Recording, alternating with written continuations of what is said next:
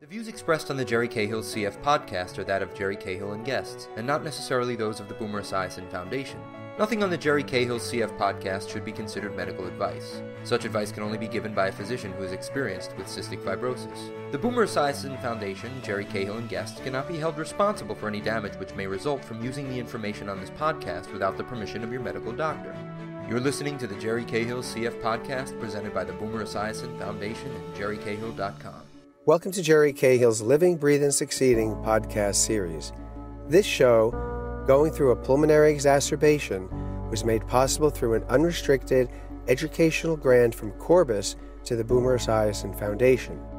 Today you will meet Enid Katz, 30 years old from Hicksville, New York. Enid was diagnosed with CF at 3 years of age, and her brother passed away 6 years ago from complications due to cystic fibrosis at age 21. Enid's one hobby, love, and passion in life is horses. It's an honor to be speaking with Enid Katz today as she shares some of the dark side of cystic fibrosis when dealing with PICC lines and pulmonary exacerbations. Hi, my name is Enid. I'm 30 years old. I grew up in Hicksville, New York on Long Island. I was diagnosed with cystic fibrosis when I was about 3 years old and diagnosed with CF-related diabetes about 6 years ago. And I lost my brother about 6 years ago due to complications with cystic fibrosis. My passion in life is horses. It's my whole life, it's my motivation, keeps me healthy. I started riding when I was about 11, and it just became my whole life. It keeps me healthy, and it's my motivation to stay healthy because I do love riding. My brother Jeremy and I growing up were very close because of the CF. So not only did we have the brother-sister connection, but we had the CF connection. So going to doctor's appointments, it was fun. We looked forward to it. You know, we had our own little thing going on. We understood the medication thing. So losing that and going to the doctor for the first time without him was very hard, very hard. It's a whole different world. Even though he's not physically here, he's mentally here. I feel him with me. I see him. He's a blue jay. He leaves me feathers all the time. And I know he's with me all the time, and he's watching out for me, he's watching out for my health. And I continue to fight the fight for both of us because he was taken too early, and I'm tattooed with that, fighting for two. Right now I actually feel really good. I just got off IV PICC line about 3 or 4 weeks ago. We had to switch up the meds a couple of times, but right now I do feel really good. We don't really know what leads up to IV antibiotics. When I go on it, it just comes out of nowhere. As we see it, I start to feel very tired and drained, and we try oral antibiotics and oral steroids, and if that doesn't work, then we just go to IV. What leads up to a pulmonary exacerbation home IV, usually I say I feel like I've been hit by a bus. So it's not just tired, it's just this drained feeling like I can never get enough sleep. It's just, I just want to sleep. It's all I want to do is sleep. I usually don't have a cough. I usually don't have breathing issues. My lungs are usually clear, and that's just how it starts, is usually exhaustion. Sometimes I'll do an x-ray or a CT scan of my chest, or depending, I'll do a PFT, but I have to drive to the city for that. So sometimes she'll send a script and I'll do an x-ray or a CAT scan near me, and she can see something on there, that's great. If not, she'll have me come in and do a PFT. During a pulmonary exacerbation, when I get a PFT, my PFTs can drop 20 to 50%. So it's a big drop, yeah.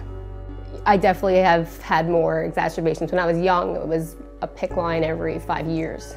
And now it's, every 3 to 6 or 7 months. So yes, as I get older, it's definitely more pulmonary exacerbations. The only real things that I can think of to avoid it is just to do your treatments and stay on top of medication and stuff. Like, I don't skip treatments for anything. I could come home at 12 o'clock at night and I'm still doing my night treatment, or I plan ahead and I do it before. I don't skip medication. Whatever doc says to do, I do. It's just the best I can do. What comes to mind when I have to go on PICC line due to pulmonary exacerbation is defeat at first, because it's, you've been working so hard at staying healthy, you've been working so hard in treatments, and you're constantly doing what you need to do, and then you have to go on IV. But at least it's not in a hospital, and I can still go about my daily routine in my day, and I can still ride, so I'm okay with it. But at first, it's defeat.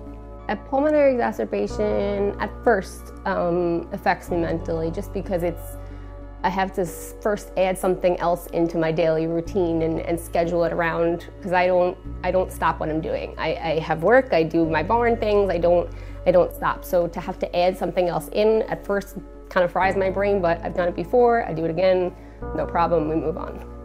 I don't feel like life stops when I get a pulmonary exacerbation, only because I have my horses that keep me going. So it's just, I know the barn's gonna always be there. That's always my happy place. So even if I have to drag myself out, I don't care. I'm on IV, I got IVs hanging on my arm, I go to the barn. It's my happy place. It's something about horses that I'm so passionate about. Just that unconditional love, and it's your partner in your sport, and you have this mental connection with them, and they don't care what you look like, they don't care what you smell like, it's just, they love you for you, and it's just the smell of the barn just makes me happy. I have all my barn friends there, we all have the same crazy brain, we just get it.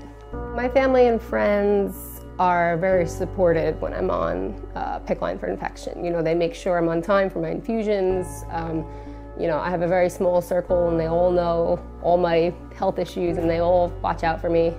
With PICC line, pills, everything, they take care of me. My nurse comes to remove the PICC line. It's like the best day ever, and I can't wait till she takes it out and slaps a Band-Aid on it, and I can go ride and be free. So it's a sense of freedom. Sense of freedom for sure, yes. My advice for someone going through with a pulmonary exacerbation is there is a light at the end of the tunnel. You will make it through. Just stay positive and stay on top of your infusions. Don't skip any, and before you know it, you'll be free again. Find something you're passionate about and stick with your passion, because that's got me through a lot. We hope you enjoyed the CF podcast. Be sure to like, subscribe, and hit that notification bell on the Boomer Esiason Foundation's YouTube channel, so we can keep you up to date on our latest educational programs for the cystic fibrosis community.